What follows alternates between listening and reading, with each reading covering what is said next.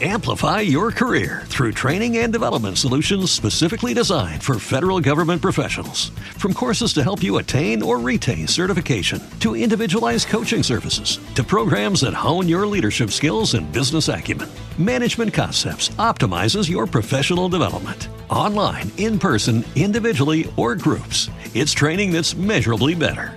Learn more at managementconcepts.com. That's managementconcepts.com. What's spring like in Park City, Utah? Imagine waking up on a bluebird day to ski the greatest snow on Earth at 2 world-class resorts, Park City Mountain and Deer Valley. Exploring miles of wide-open spaces by snowshoe or cross-country skis.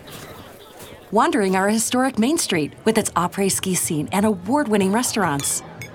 When you love it like we love it, Park City, Utah will always be winter's favorite town. Join the experience at visitparkcity.com. You're listening to Why We Do What We Do.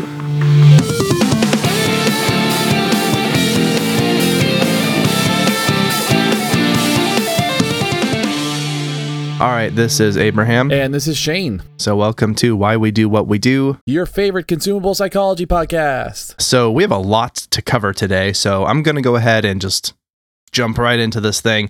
Shane, have you heard of meridian points? I have heard of meridian lines. Okay. Is that like from Ghostbusters? I think so, yeah. Okay. Different thing, but that's good.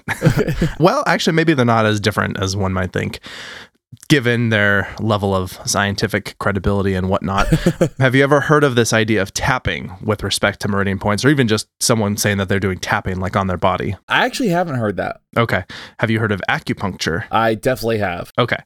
So you might actually be tapping meridian points on accident when you do just sort of normal things throughout your day. So when you clap or when you drum on yourself, if you were to ever drum on your knees or something, or even when someone tries to get your attention by touching you on the shoulder. So bet you didn't know that was happening. I had no idea. Right. Based on what I've learned about this topic, I am a little concerned about that.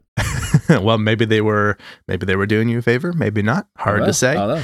So all of this, of course, is to say that today we are talking about this thing called meridian points. We're going to explain what they are, the history of the idea of meridian points, what tapping is, and what all the science says behind this idea. All right. So I think we might as well just dive right in then. Like you said, we've got a lot to cover, and this is going to be a kind of complex and kind of maybe esoteric type of topic. I think yes, and this is one of those topics where I feel like we don't necessarily need a lot of additional commentary beyond simply explaining what the history is and what the claims are that are being made and how it's supposed to work. And just doing that, I think, illuminates everything that one would need to know about this topic. And we will also provide commentary. Yes, but, yes. I mean, that's a bonus. Yeah, as a bonus, yeah. Initially, I think we'll just try and explain as clearly and concisely as we can the history and explanation of what this thing is. So let's dig into the background a little bit. So the idea of meridian points comes from traditional Chinese medicine, or TCM, and has to do with the pathways through which the energy, life force, qi flows.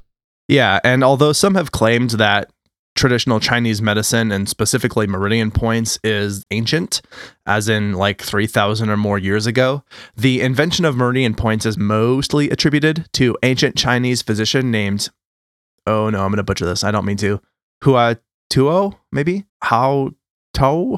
I'm going to give up there, and I really apologize for ruining that. And he lived around circa 140 to 208 CE, or current era. However, even this is contested, suggesting instead that it may not have even arisen in China, but the source for that was very unclear as to what the hypothesis would be an alternative, and I did include that source in the notes.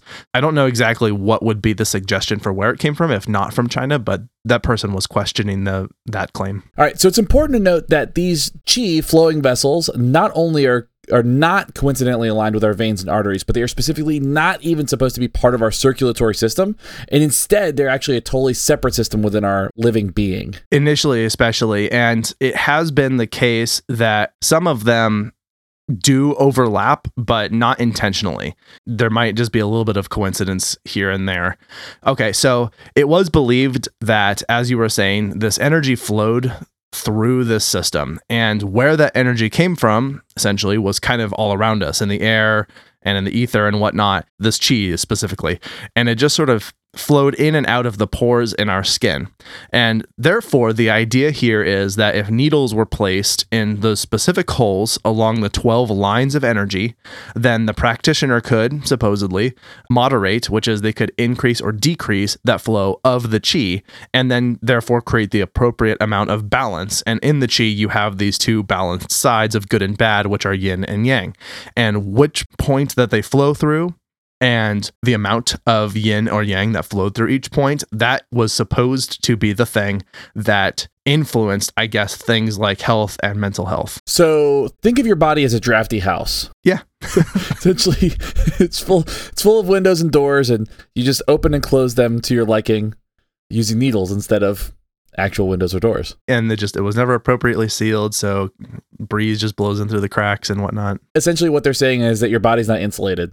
Well, the breeze in this case is magic. Yeah. So, all right. Whew, that was good. Let magic flow through your house. So, alternatively, there were some instead that believed that the energy corresponded not to the yin and yang, but to the 5 phases of elements believed to be confined to fire, water, metal, wood, and soil. I think that the thing that you just said, let the magic flow through your house, is the tagline for Frozen 2. I think that's just kidding. That's most Disney movies. That's like Disney's marketing. Yep. Just let the magic flow through your house. Your mouse house. All right. Part of the reason that needling was seen as the best option for this, because you gotta wonder, they're talking about this idea that, all right, we've got magic flowing through these pores in our body, and there's very specific pores through which it flows, and there's good and bad magic and all of that. Maybe we could refer to it as the Force, if you want to do that, the dark side and the light side of the Force. Yeah, I'm good with that. Yeah, may as well. Or if there are types of magic, and I don't think in Harry Potter they ever clarify that there was good and bad magic. There was just people who used it for good nefarious purposes or good whatever. Anyway, I got way off topic really quickly. So the idea that needling was seen as the best option for this is that people understood that health and well-being were influenced by internal systems in the body. So at this point in time, they did know that you had things inside your body, and that when those things were broken or failed, that would result in poor health outcomes, sometimes death. And also, the body was considered very sacred in most culture around this point, and so it was considered forbidden to open up the body to perform a surgical operation in that culture at that time.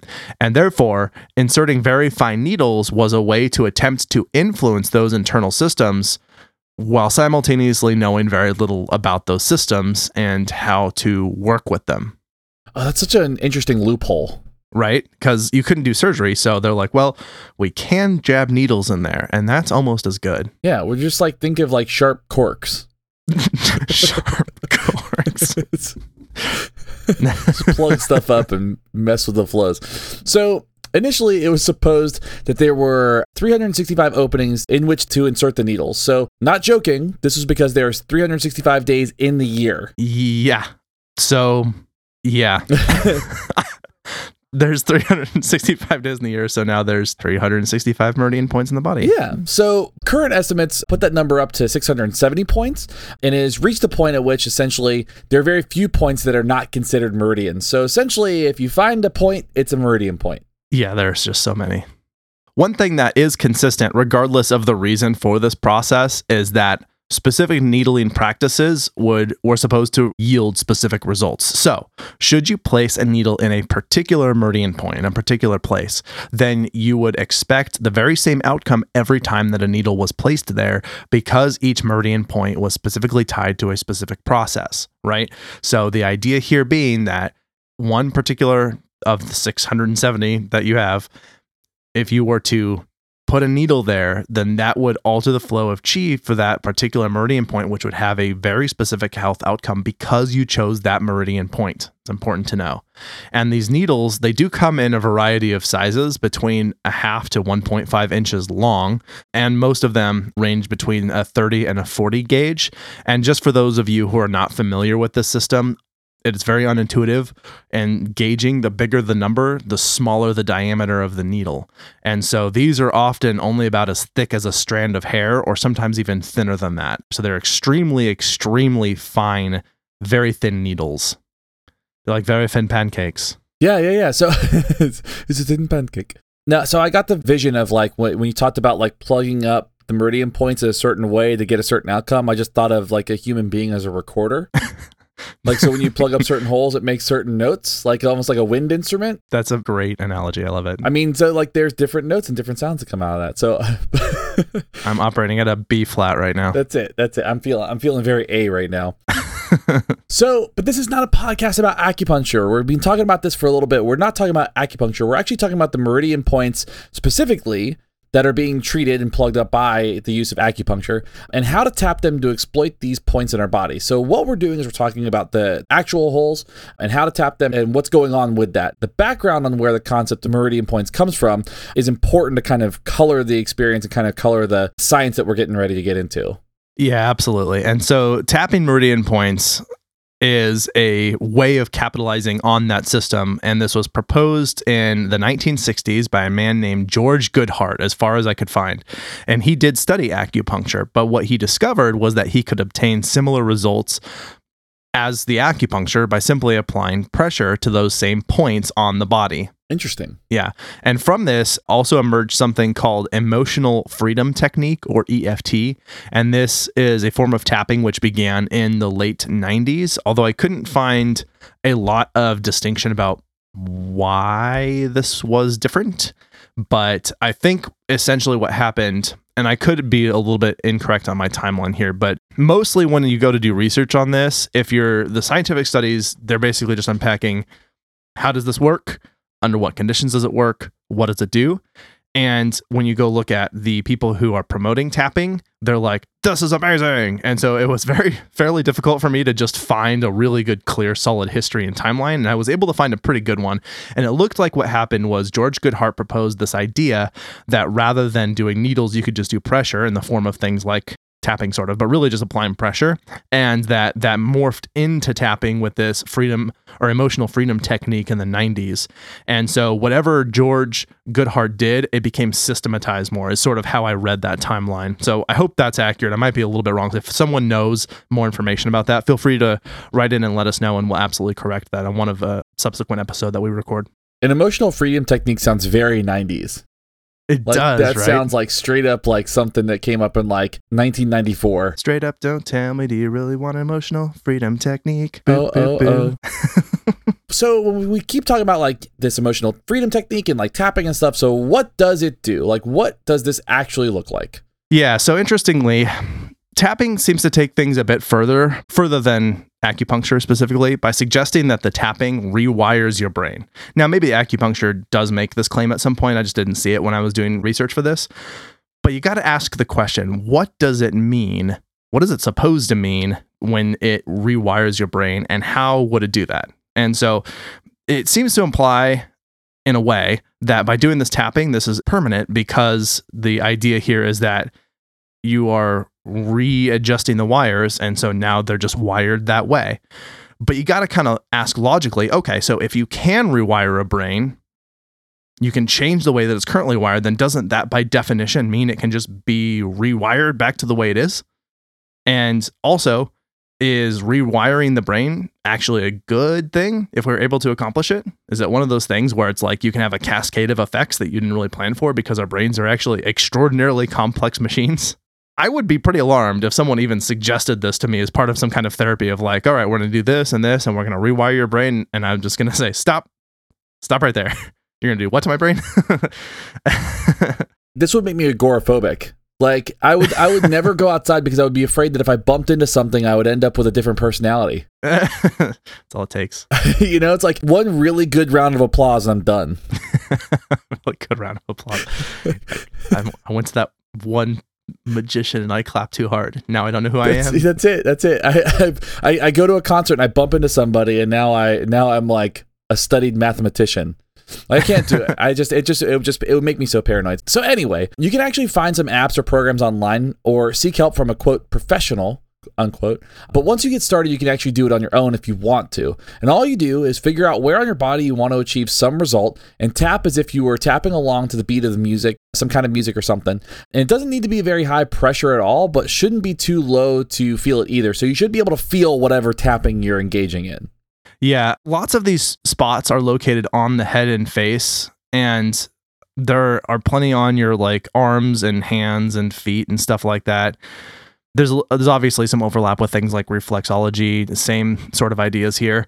I thought about actually saying what all these spots were, but I don't know that that's going to be particularly useful, and I don't want to give the impression or the idea that essentially what would be the result of somebody listening is just going to get a placebo out of it.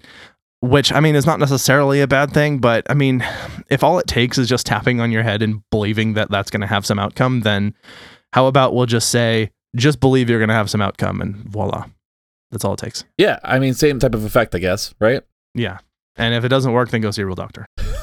Yeah, I mean, and we'll get into like some of the other stuff about like why you should probably go see your real doctor instead. But we'll do that later. So these are largely suggested to imbue a therapeutic effect on distressing thoughts and feelings. So many of them suggest that tapping can increase your energy, focus, mood, responsiveness, creativity, processing speed, and just about anything else that you can think of, because why not? Yeah.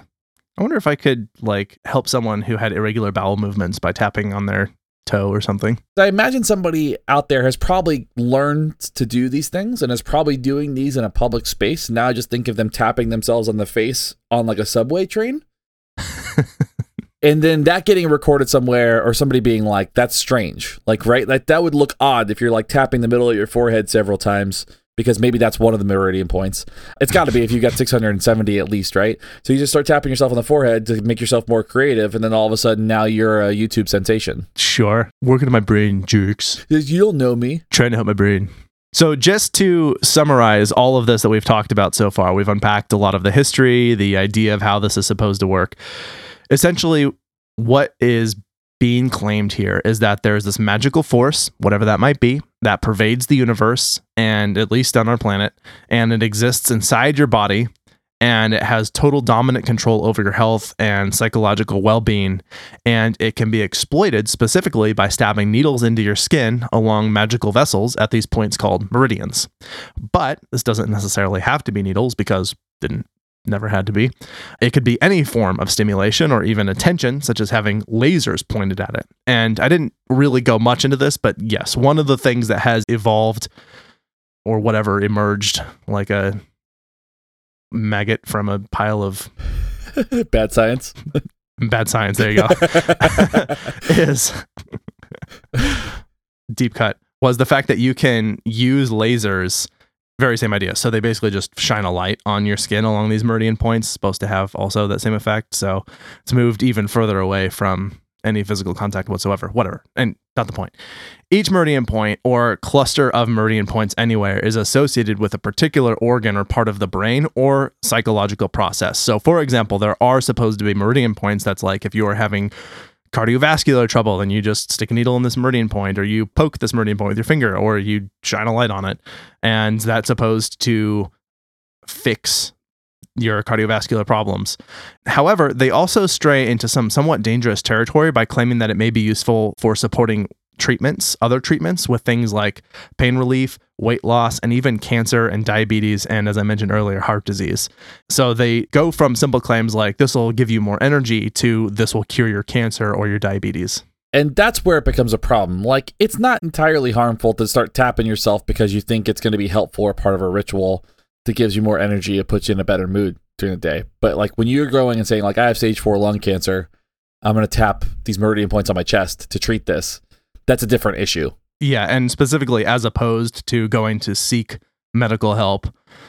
And if it were to be the case that someone's going to see a real medical professional about this, and that person's able to help provide some treatment for their cancer, and they're also tapping, and then they heal, then misattributing that healing to the fact that they were doing tapping and not to the real medical work that was being done.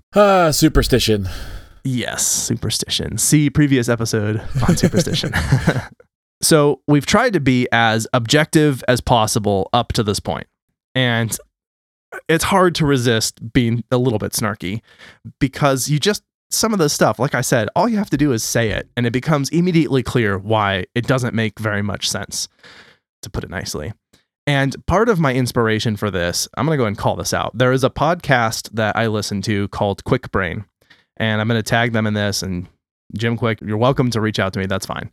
And there were multiple guests on here making this claim that you can do this tapping on meridian points to improve or access some amount of your psychology. And I just had to really take this opportunity to, now I've wanted to talk about this for a while, but that was one thing that really inspired me to dig into the research on this. So that happened recently. I started looking into the research, investigating this because this is a psychology podcast that he does. It seems to have a lot of people who listen to it. And I just wanted to set the record straight on this idea of tapping meridian points and where the science is here.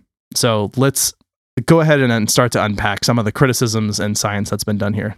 Yeah. So, many of the sources that explained how acupuncture and meridian points work, or maybe all of them, specifically ensured that they elaborated on how much science backs these ideas with, quote, astounding, unquote, results and linked to several studies. So they're already kind of diving headfirst in this idea that they have these astounding, unbelievable, unparalleled results, right?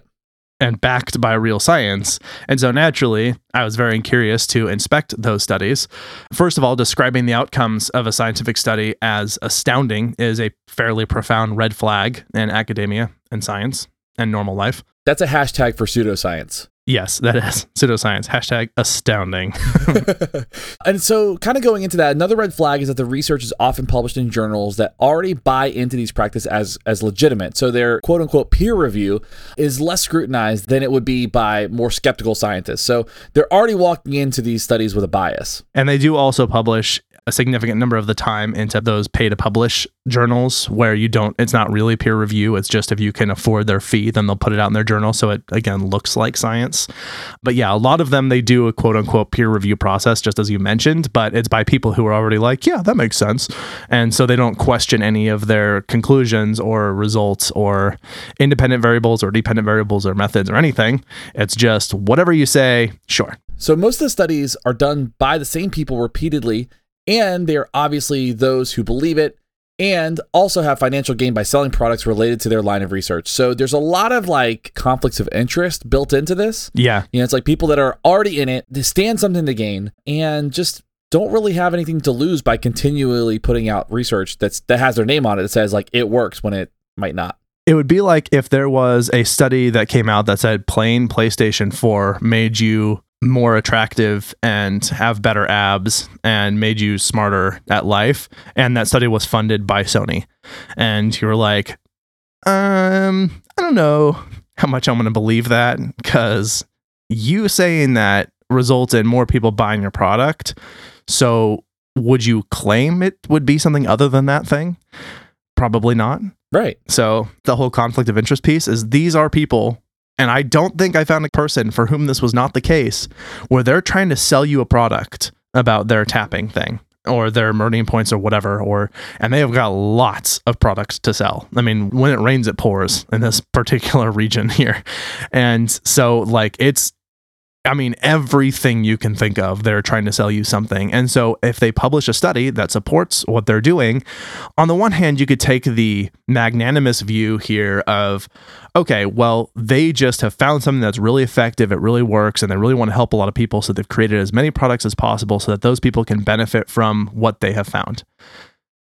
I mean, yes, but that's actually part of the reason that scientists do not get involved in selling the same things they do research on. If you look at any other major scientific field, they cannot have a stake in financial gain by publishing on the thing that they are interested in, aside from they can continue to do their research, right? And even then, they will still get funding by publishing null results by saying, we found that this particular thing doesn't work, and that's still useful to know. And so their funding isn't dependent upon them just being successful.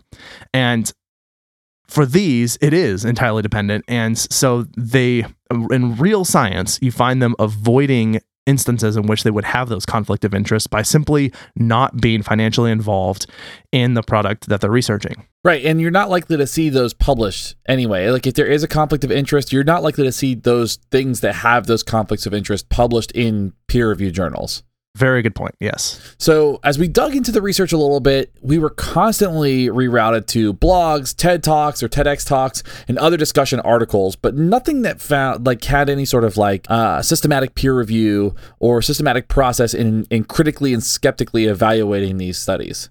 Yeah, for these studies, I had a lot of trouble actually finding the articles for which they were claiming were backing this up. Every time that they would say, this study showed this, I would follow that link and it would just bring me to another blog where they essentially did say that thing and would usually link to something else, which was usually another blog or some discussion article that they were talking about. And so I just followed these wormholes for a while. Now, what I did find highlighted that the researchers regularly ignored published studies demonstrating no results. So when I did find those articles in there, they would, in their what's called a literature review section of the article, which is where they would summarize the research that's been done, they would only ever speak to, here are the positive things that have happened. And they would not ever report on the studies that showed this is when this completely didn't work at all, even following the exact same procedure. And so it made it look like, oh, the research here is really strong because we're just going to ignore the stuff that doesn't look good. Furthermore, they had poor, and by poor, I mean none, actual experimental control in place. So they didn't use appropriate blinding procedures. They had painfully small sample sizes for a randomized control trial study. They had just very, very little, like some of them, you're supposed to have a pre-post phase and they literally only had a post. It was like, these people came in and we did this intervention and here are the results. But I'm like, what was their intake like? How do we know that those results were better than when they started? Are they the Amplify your career through training and development solutions specifically designed for federal government professionals. From courses to help you attain or retain certification, to individualized coaching services, to programs that hone your leadership skills and business acumen, Management Concepts optimizes your professional development. Online, in person, individually, or groups, it's training that's measurably better. Learn more at managementconcepts.com. That's managementconcepts.com.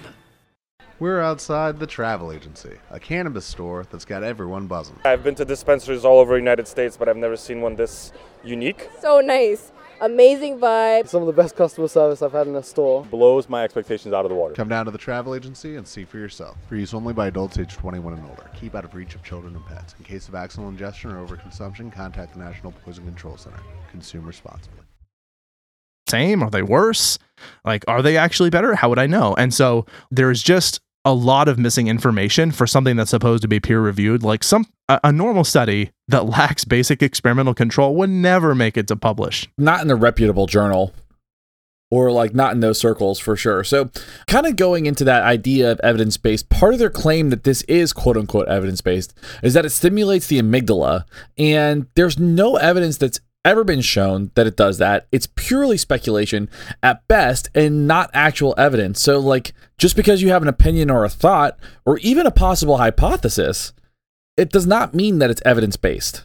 Yeah, they're sort of like, well, this activates the amygdala. There's evidence that it works right there. I'm like, but it doesn't? And what do you mean that it activates the amygdala? If somebody said that, I'd be like, does it though? And if they couldn't answer that in a more like concise way with something to back it up, then I would assume that they were probably making that up. Yeah, like let's go back to that whole example of PlayStation making you super ripped. And we were to ask them maybe, what's your evidence? And Sony's like, well, it activates your muscles. You're like, oh, okay, cool.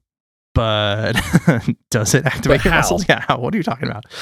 So yes, furthermore, critics have requested better pre-post measures of these studies. As I mentioned, there was that missing intake phase here. And what would happen was the people who were pushing for the tapping thing, they would often take the client's word for whatever their affliction might be, and they wouldn't do a formal assessment, and then they would implement their quote-unquote treatment. So someone would come in, they'd say, I have heart disease, and the person would be like, okay, well, we're going to do this tapping thing, and then they would test them and be like, hey, you don't have heart disease. And then we'd have to ask the question, did they actually have heart disease? Was that there? How do we know? You know? And that information was missing. So these critics have requested investigation coordination with these non-believers. So essentially what was happening was the real scientists were like, okay, you say this is happening. Maybe it is. Let's work together. And they have not been open to that. And also critics have asked or requested that the people who are behind this simply provide some conceptual reason for how the system is supposed to work. And just saying things like, well, it activates your amygdala, there's no conceptual reason for that to happen, right? It just doesn't make any sense. Right, like that doesn't even follow like a neurological model. Or a medical model. Or like an anatomical model or medical, any of those things. Yeah. That's a big red flag. Is like if you have a group of people that are saying like, this is the thing, but I don't want anybody in those outer circles into our inner circle to study this, then you could probably assume that they're probably trying to hide something or they're afraid that they're going to get exposed using some actual evidence-based practices. Well, and science generally proceeds with, we are constantly trying to prove ourselves wrong. That's what science is trying to do, is let's find out where this doesn't work. We have identified that this, let's just say, mathematical model explains how these things work. Let's put it to the test here and here and here. Like, look at Einstein. When he proposed his theories, everyone didn't just clap and celebrate and say, cool, you're right, that's it, our work is done. They tested them over and over and over again and found that most of the time when they would put them to a particular test, they worked. And a few times they didn't. And so when they didn't work, then they would recalibrate that model, and then they would see like, okay, now that we've addressed this problem, now does it work? And they're just constantly trying to find where things break down. And these proponents of this thing seem to have no interest whatsoever in finding the conditions under which it doesn't work. They want to find all of the reasons to claim that it does. And essentially that's kind of what happens. The proponents of this, they clamor about how miraculous everything is and all these like just these astounding, like they said before, like astounding results, but actually offer no comment to critics except that they should be silent. So you'll see that it's like, oh, you don't get it, get out of here. Like they kind of kick them out of their circles, they kick them out of their communities. Yeah, and they often just talk about, we're going to silence those critics, all those skeptics out there. And then they'll even say things like, we have silenced them with this particular study. And no, you have not. It's like, have you? Now I have more questions. Yeah. I'm a skeptic. Here I am. I'm not being silent. Yeah. That's it. Until that study comes out that silences us. I'm being very loud. There's going to be a study that comes out and we're going to be like, well, man, we have to pull down that episode. Yeah. I will happily offer a redaction if there is good scientific evidence that says that I'm wrong. That's what it means to be a scientist. Yeah, exactly. By the way, hint, hint, wink, wink, nudge, nudge. I think I heard someone say, and I may have said this on this podcast before, but someone that was a skeptic said something to the extent of, I could change my mind about this, but it's going to take as much evidence as it took to convince me that I was right in the first place. Yes. And so, like, yeah, I could absolutely be on board with this if you can provide as much evidence as there is counter evidence or more. I need more evidence to say that this is correct, and good luck. The example I always give is like, do I believe in aliens? Statistically, it makes sense. There is not evidence that has been put in my face to make me believe that they exist because I have not seen it in my face. Yeah, it's fair. But statistically, it makes sense that there would be life elsewhere. So I always kind of go back to that. It's like, I'm not saying that I don't believe. Give me more evidence and I will. It's fair. Yeah, I like it. So essentially what ends up happening with this group is they're really good at marketing and gaining attention. So like what they'll do is they'll have like this like fantastical language. They'll recruit personalities like Dr. Oz, we should just do a whole episode on Dr. Oz at some point in time. The whole series. The whole series. And then on otherwise reputable scientific dissemination forums such as the radio show and the podcast Science Friday. So for example, they received a lot of press when they announced they found a quote, new organ, unquote. I remember that. That was fun. Yeah, that was like a whole thing for a while. And they didn't.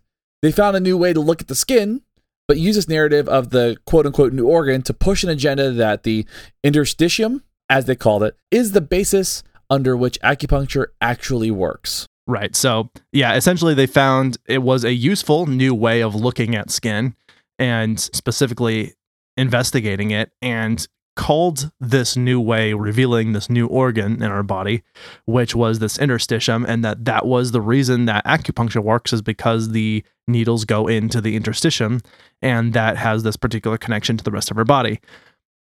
And people just ate it up for a minute. It was all on the news. It was like on NPR and making the rounds in these news cycles. Everyone's like, there's a new organ in our body we didn't know about. Oh my God. And it seemed like this awesome new time in science. And it turns out that that's just not what was going on. But man, did they love the press that they got for that. I remember reading articles on that being like, what? We have another organ? Yeah. And then being like, no. Make no mistake, although they talk about how self-empowering the strategy is, they are really pushing their products and pushing them hard. Furthermore, their model is not a medical model for many reasons. For one thing, there are what you might call dependency focused. And what that means is they want you to keep coming back to them indefinitely. Forever, as opposed to creating independence and weaning you off their interventions. They want to have a repeat customer who will buy their products, who will hook others on their products, who will get people using the stuff that they're selling as much as possible. Whereas in a normal medical model, they want to get you healed, get you fixed, get you out the door. For those of us who are in psychology, specifically scientific psychology, and into medicine and all of these scientific disciplines, our goal is to put ourselves out of work by not being necessary. We want to help people so they no longer need our help, is the idea. A good clinician does not want you to stay around. Exactly. Just going back to this idea of the issues around this, is that, as I mentioned, because they're constantly pushing their products to sell you and keep selling you and getting you to try and recruit your friends, like let's just take, for example, does your physical therapist do this? Does your general practitioner try and solicit more clients from you? Like, hey, go tell your friends, right? Why don't they do this? Well, I mean, for one thing, it's unethical, but also because in the medical model, our job is to fix those problems, not create pretend permanent problems. And I had to go to physical therapy for a while, and my physical therapist was constantly like, we need to do these assessments for these benchmarks to find out if you still need to be here. We're going to try and like evaluate on these scales to see when we can fade out what we're working on here. Like, make sure you're practicing this stuff independently, report back if things aren't working, but otherwise it's just get in here, get this intervention working, get out as soon as possible. And I really appreciated their orientation to my going there for that reason. And I also really appreciated that they were using good science and good ethical practices with the model that they were working with. And that makes sense. Like I had to go to a physical therapist for my knee, and they were like, they did not want me to stay there. They wanted to see me get better. They wanted to see improvements and not have me rely on them for the rest of my life. Right. I mean, that's it. So where there's good science done, they have coordinated with quote unquote professional acupuncturists and shown that even when they specifically avoid or place needles completely incorrectly, they get exactly the same outcome as the quote unquote correct treatment placings. So that is, it's just as good as a placebo. Right. So this is one of those things that it's really difficult to prove wrong because of the placebo effect and because there are so many different meridian points that you can access potentially. And so they couldn't just do a no needle placement. They had to be able to do something that looked like the treatment, but do it differently. So the idea being that they would only place needles in these specific places because they're supposed to get a specific outcome. And they're like, okay, let's just place them in specifically the wrong places to maybe even get an opposite outcome and then still get the same outcome. And so essentially that spoke to the idea of where there's an effect, it's a placebo. And there's not anything necessarily wrong with a placebo in and of itself, but there are many dangerous things with specifically to acupuncture, not necessarily with respect to tapping because you're not dealing with sharp instruments, but there is when you do that to the exclusion of good medicine. And when you are spending a lot of money on the products that they're selling you that aren't actually doing anything. So the people who are the most vulnerable to this are the people who don't have a lot of education about it, who don't have a lot of money to lose, and who are therefore avoiding effective treatment to pursue something that is technically cheaper than going to see a real doctor, at least initially, although it'll be not cheaper in the long run, and isn't effective, and therefore they are dying because of it. So there are definitely some problems with that. And then furthermore, many of these treatments are combined with other medically supported therapeutic interventions. And when acupuncture or whatever woo it is that they're using is removed, then there is no decrease whatsoever in the therapeutic effect. And this demonstrates that the meridian stimulation is at best superfluous, which is to say that it's just entirely unnecessary. And all this is to say that where there is good science, it basically seems to say that you get a placebo effect or less, and it is unnecessary at best. Yeah. So then I guess the question is like, what's actually going on? Yeah, that's what I want to know. So let's answer that question. So first of all, it's important to point out that the well-controlled studies that are independently conducted do show some sort of effect. So keywords here, well-controlled, well-designed studies show some sort of effect. But does this mean that there is some merit to these techniques? Absolutely not. Right. So first, with respect to healing pain, there is a relatively well-studied effect that providing some sort of alternative source of stimulation will mitigate the sensation of pain. So for instance, if you've ever seen in those like war movies when people are having to do horrible things on the battlefield, biting down on a piece of wood or something while somebody does something painful, that source of stimulation to the jaw can actually mitigate the extent to which you experience pain and prevent people from grinding their teeth too much.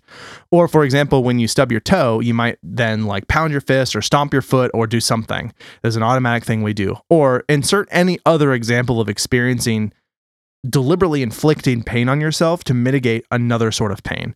And this is called hyperstimulation analgesia. So in the extent to which there is this analgesic effect that can be produced by needles or tapping, it could be equally easily accomplished by virtually any other type of supplemental stimulation. And this is especially true for acupuncture techniques that involved low electric currents to produce a mild electric shock. So honestly, if you take a hot bath with wine and sleep on silk, you'll get just as good of an outcome as if you were to do these things. So that's probably a preferable way of dealing with that pain than going and getting electric needles into your skin.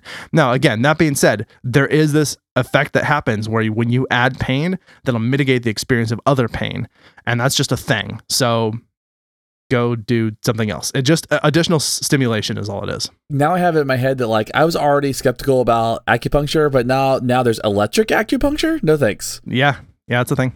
So in addition, as we mentioned before, sometimes there appears to be an effect because of a few systematic things that tend to occur. A, the body's immune system does its job and the person heals through natural body processes. But this tends to be correlated with them having administered some treatment first, in this case, tapping, right? So you'll see that correlation a little bit. But B, they are taking effective medicine simultaneously. So the effect of tapping gets mired and obscured by the legitimate medicine. And then also C, they never had a diagnosable problem to begin with, so there appears to be an effect because they don't test for the problem at first, administer a treatment, and then measure for the problem only to find that it's now gone.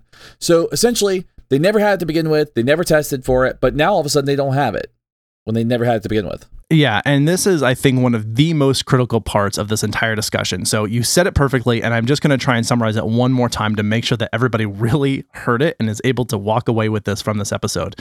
This is one of the most important things, that the three reasons that seems like there is an effect is because our bodies do heal themselves. And there might be some attempts to heal it, like tapping or whatever, taking a hot bath and sleeping on silk, and it was just going to heal anyway. And the thing that you did, the tapping or the silk sleeping, didn't really have an effect. Or that you are taking a real medicine and that real medicine had the effect, but you were also doing the supplemental thing that made it look like that supplemental thing had an effect, even though it didn't. And then finally, there wasn't an actual problem, and so there wasn't anything to cure, but you feel better because you took some kind of step toward an intervention, right? Because you're like, hey, I did something, I feel better, my problem is gone. It was never established that you had a problem to begin with. So you said that really well. I want to make sure that we just say that a couple of times so that people remember, because that I think is one of the most important things to understand about why this might ever work, is because of those three things. And then there's, of course, the placebo effect. Now, there are other reasons that you might see an effect, like the placebo, like like the hyperstimulation analgesia that we talked about, but those are some other things to consider. I think you summarized that point well. I like that. Thanks. All right, so another thing going on here that often happens that we see with people who believe in this woo, as opposed to medical doctors and skeptics, is there is this pervasive sort of cynicism about science just generally. And one of the things that is important to know here is that science is this evolving process, and it involves being wrong, finding out how you're wrong, and then changing your mind about something. And so sometimes science will make a statement about what is quote unquote known, and then better evidence will come along and dismantle that position, and then scientists have to adjust their opinion to what is now more known. Although this might be frustrating to some people, it's really a good thing. We do not want people, especially people in positions of power, who don't learn from their mistakes, but just find ways to justify their mistakes indefinitely, right? But this type of dynamic process, the scientific process, it can lead people to feel confused sometimes and disenfranchised with the process because they assume that the first thing that they hear is the gospel truth and it should never be changed. And that's just not the way things work.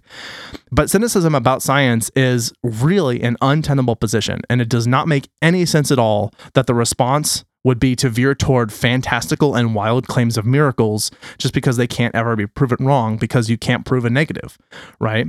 One of the clearest examples of this, where we, as scientists, we reserve the right to be wrong and we should continue to advance, is the example of lobotomies. Yeah. I mean, that's a perfect example. If you want to even go back further and you look at the treatment for the Black Plague, what they did to treat the Black Plague, not so good. Yeah. Not scientifically sound. We know a little bit more about diseases and bloodborne pathogens and things of that nature, and we have continued to evolve. That's a good thing. So to refute it, because we have some new evidence and say, no, the old way worked, it doesn't really make any sense, and it doesn't really do anything to benefit humanity overall. Yeah, that's a great point. And were you talking about trepanation? Because I think that would be a really cool topic for the future at some point. Oh, yeah. I want to make sure I say this very clearly because I'm afraid that someone might hear this and say, well, they can't be proved wrong. That means that they are definitely right. Let me give you an example of why that's not the case. Let's say that I am going to explain that everything you do is because there is an invisible, magical unicorn floating in the sky above you that controls your actions. Okay, you can't ever prove that wrong because I can also say you can't touch or find this invisible unicorn because it doesn't want to be found. So every attempt you have to prove that there's not an invisible magical unicorn can be explained by the fact that it's a magical unicorn. So you're like, well, I put a roof over my head, but it still had an effect. Well, I'm like, that doesn't matter because the unicorn can do its magic through roofs.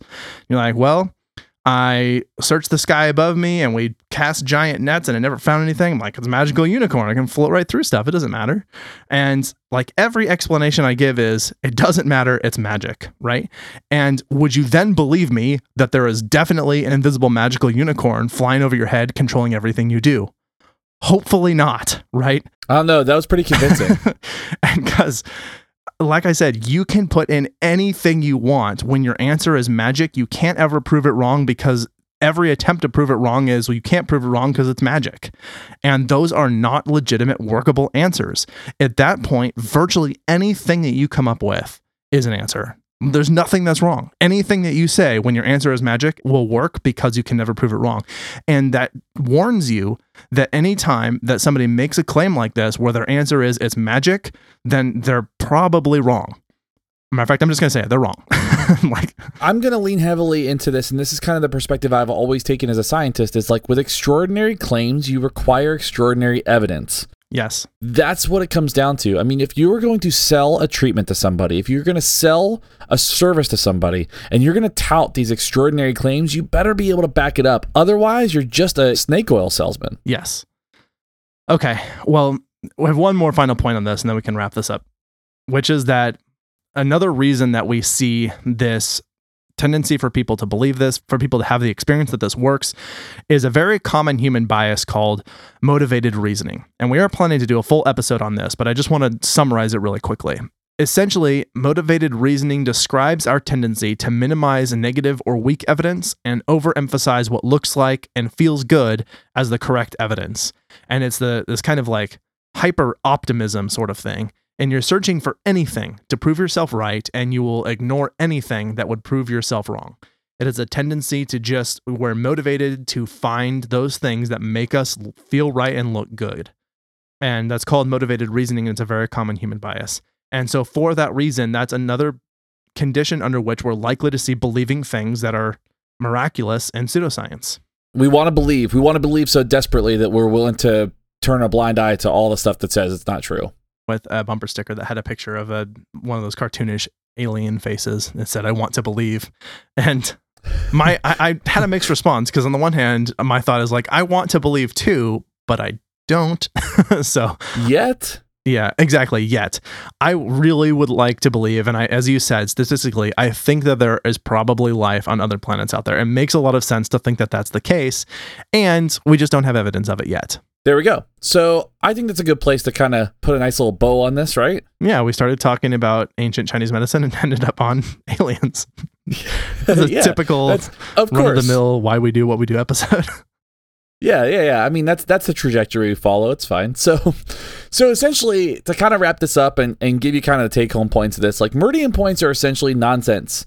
There's no evidence that chi or life force energy or vessels or meridian points exist at all. Absolutely. And the research that is well controlled shows that at best, you're getting a placebo effect. And this can be fine, but it should not be done to the exclusion of real medicine. Probably one of the more important takeaways too here is that tapping is superfluous. Like, it's relatively benign, right? It's not going to be harmful, but it's not effective beyond placebo and absolutely should never be used for life-threatening diseases or conditions to the exclusion of legitimate medicine. So don't start doing tapping to treat cancer. Yeah. And don't buy a bunch of their products because they won't do anything. I mean, if they want to give them to you for free, then go nuts if you want to. But there's no point in contributing to a business that exploits people who are already disadvantaged to begin with. But if you want to wake up and tap on your forehead and believe that's going to make you have a better day, then sure. Just don't spend any money on it. Don't risk your life for it. Don't contribute to the market that is driving the pseudoscience. It just doesn't work. There's no science, there's no reason, there's no epistemological reason, there is no evidence whatsoever that this is a thing. So tapping meridian points will maybe make you feel good in the moment because of that placebo effect, but it won't do anything beyond that. Yep, exactly. You nailed it. This has been the Why We Do What We Do buzzkill episode. Wah, wah. But okay, that's all we've got for today. Thank you so much for listening. If you would like to support our show, you can leave us a rating or review wherever you listen to your podcast. Recommend us to a friend. Of course, we always like that sort of thing. And feel free to join our community on Patreon. If you sign up for even the lowest dollar amount, that'll get you entry to our Patreon page. A little bit above that, you get access to uncut episodes, bonus discussions, and just some cool stuff. You can even recommend or request topics or join in if you get up to that level. But if you'd like to advertise with us, you can reach out that way as well.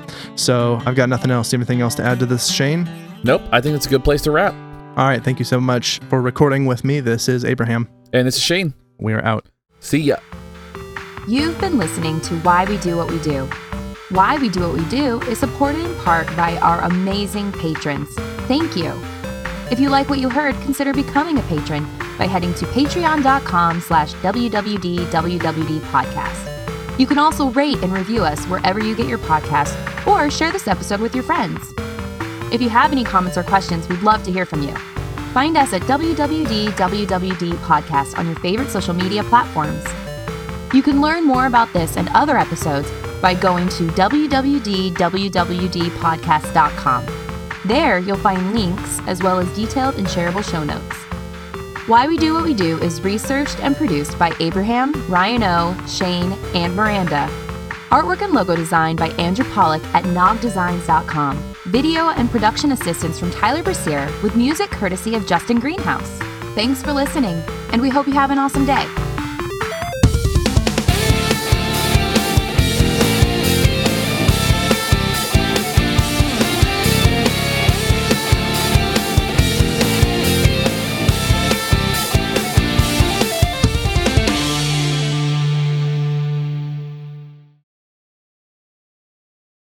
Amplify your career through training and development solutions specifically designed for federal government professionals. From courses to help you attain or retain certification, to individualized coaching services, to programs that hone your leadership skills and business acumen, Management Concepts optimizes your professional development. Online, in person, individually, or groups, it's training that's measurably better. Learn more at managementconcepts.com. That's managementconcepts.com. Lucky Land Casino, asking people, what's the weirdest place you've gotten lucky? Lucky? In line at the deli, I guess? Aha, in my dentist's office. More than once, actually. Do I have to say? Yes, you do. In the car before my kids' PTA meeting. Really? Yes. Excuse me, what's the weirdest place you've gotten lucky? I never win and tell. Well, there you have it. You can get lucky anywhere, playing at LuckyLandSlots.com. Play for free right now. Are you feeling lucky? No purchase necessary. Void where prohibited by law. 18+. Terms and conditions apply. See website for details.